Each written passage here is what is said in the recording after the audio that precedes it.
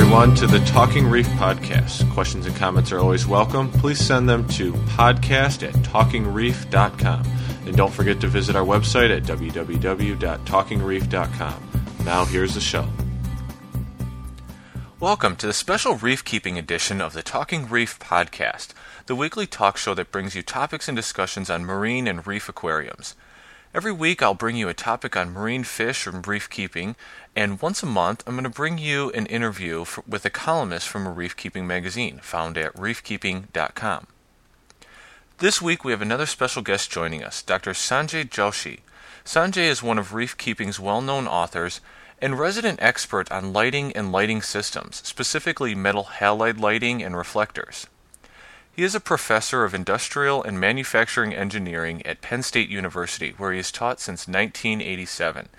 Sanjay has published several articles in magazines such as Marine Fish and Reef Annual, Aquarium Frontiers, Aquarium Fish, and Advanced Aquarist. And today he is here to talk about the first article in a series he is doing for reefkeeping.com about lighting. In this article, he will cover the basic scientific information of lighting. Sanjay, welcome to the show. Thanks for inviting me. Excellent. Now, we're here to talk about the lighting article. Can you explain why understanding the fundamentals of lighting is so important to reef keepers? Yes, sure. As a reef keeper, we are trying to keep corals that are photosynthetic. And that means that these corals need light in order to produce the food from the light. So lighting is a very important aspect from the survivability of the corals themselves. Additionally, the lighting provides a visual element of color. So when we look at our corals, we're going to see different colors, and lighting plays a very important role in how we perceive colors and how the tank looks. So various different types of light are going to give different, visual sense. It's going to make the tank look a little bit different, and the importance for the corals to actually produce food from that light. Right. Excellent.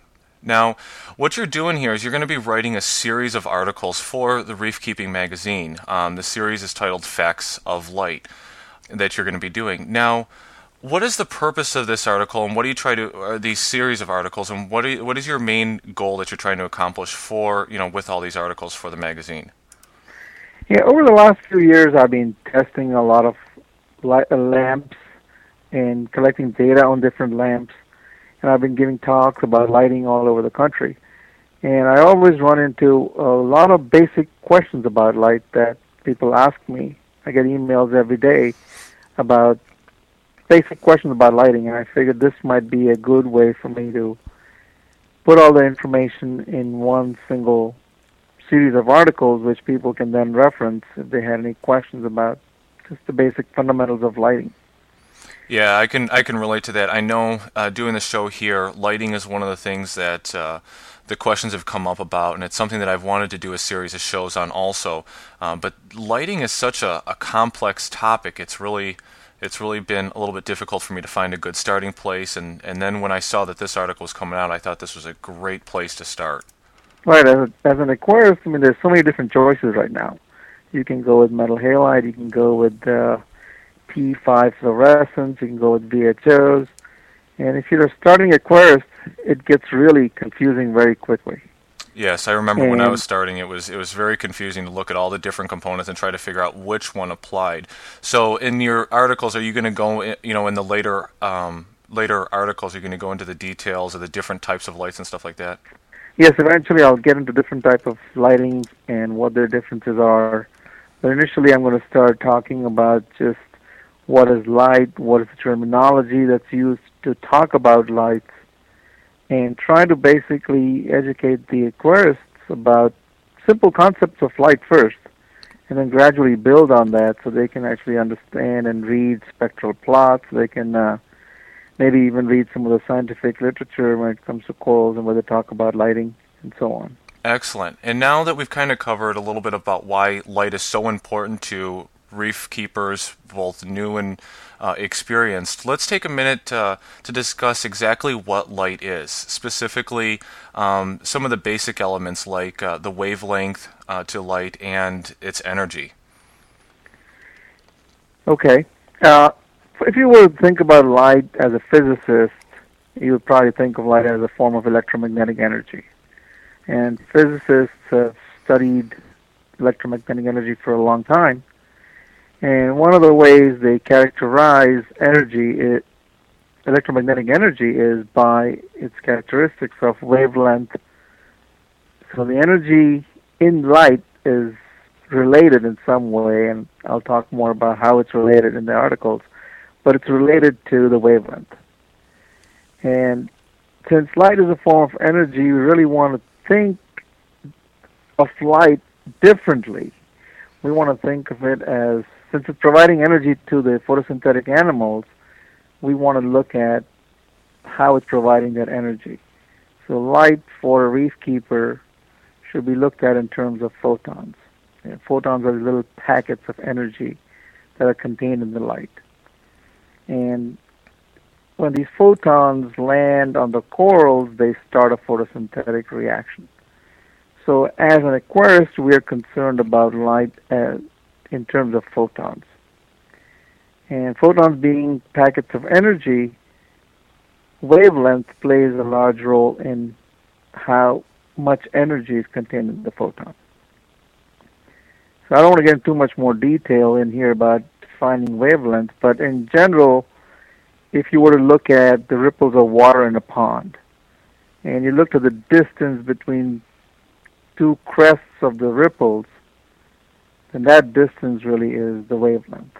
So this ripple is traveling across the pond as a wave, and the distance between two crests is the wavelength. Now, photons do the same thing. They kind of travel in a wave, and the wavelength there is very, very small.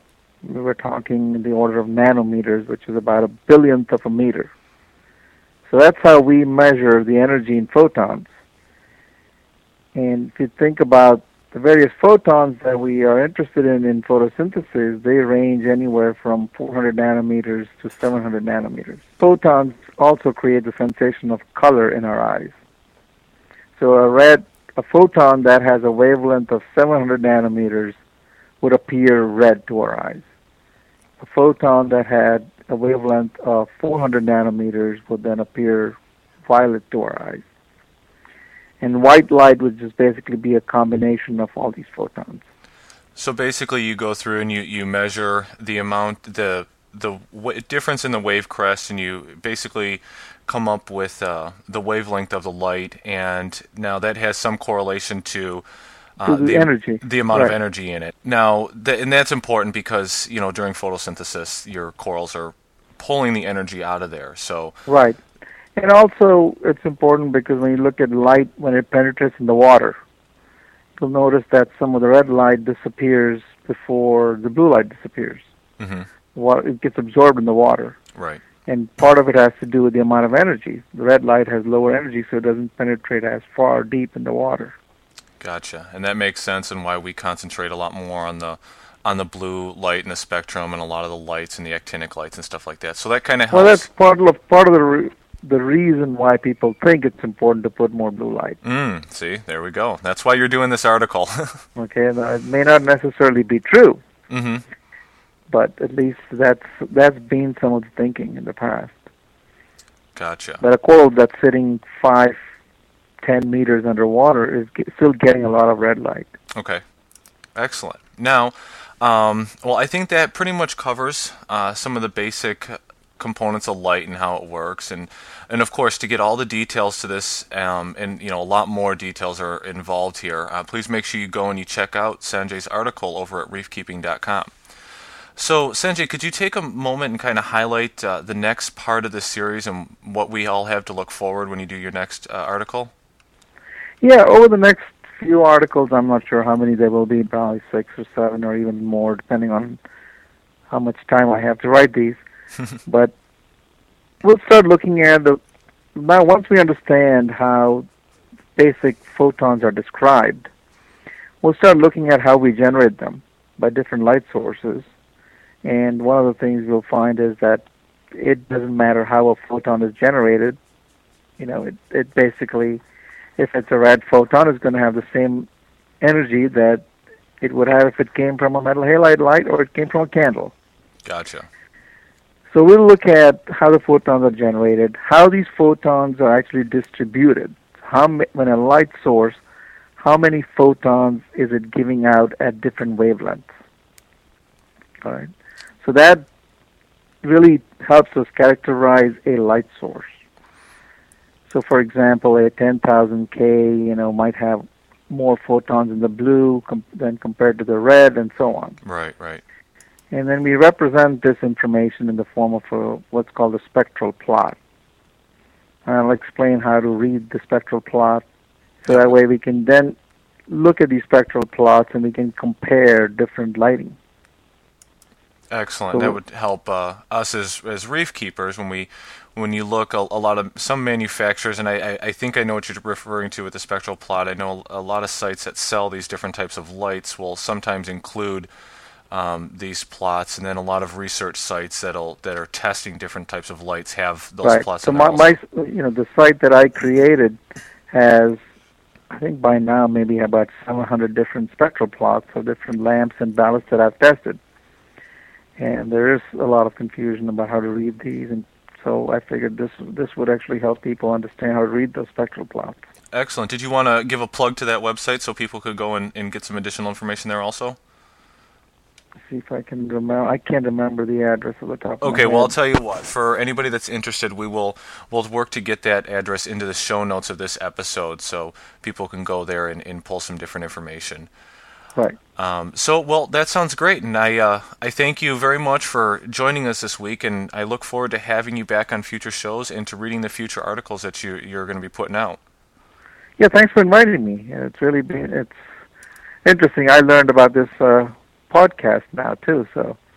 Yeah, it's been fun doing it, and I've got a chance to talk to a lot of interesting people and get a chance to learn a lot of new stuff. So it's been good, and there's been a lot of people out there that have been enjoying it. So I know it's been appreciated by me that you took the time, and I'm sure it'll be appreciated by all the people that are listening too. So again, I do appreciate it, and hopefully we'll get to talk to you soon on one of your future articles. All right, great. If you have any other questions or anything, I'll be happy to do another one. This is kind of easy to do so. Excellent. Thank you. All right. Again, that was Dr. Sanjay Joshi discussing his upcoming reef-keeping article on the fundamentals of light. This article and many others can be found in the February issue of Reef Keeping magazine. Other reef-keeping highlights this month. This month's feature article, Cyrillonid isopod capture techniques, feeding habits, and mortality testing, by Brian Plankes. Cyrillonid isopods are unwelcome parasites in the marine aquariums that are poorly studied and difficult to remove. In this article, Brian reports on his battle with them and discusses a variety of observations that, hopefully, will help other aquarists remove them from their aquariums. Another article that you can find in this issue of Reef Keeping that should be of particular interest to many people is the Reef Alchemy article by Randy Holmes Farley titled An Improved Do-It-Yourself 2-Part Calcium and Alkalinity Supplement. This article provides an improved do-it-yourself recipe using inexpensive ingredients to make a 2-part additive system for supplementing calcium and alkalinity. Should be a great read for everybody. And of course, don't forget the regular favorites like Reef Slides and the Reef Keeping Top 10 list. This one is Top 10 Unexpected Skills You've Learned from Keeping a Reef Tank. And that's all for this month's Reef Keeping edition of the Talking Reef podcast. Check out the Talking Reef website and subscribe to the feed to hear all the great Talking Reef podcasts. For all the information, visit www.talkingreef.com. I will talk to you next month with another great interview from Reef Keeping magazine.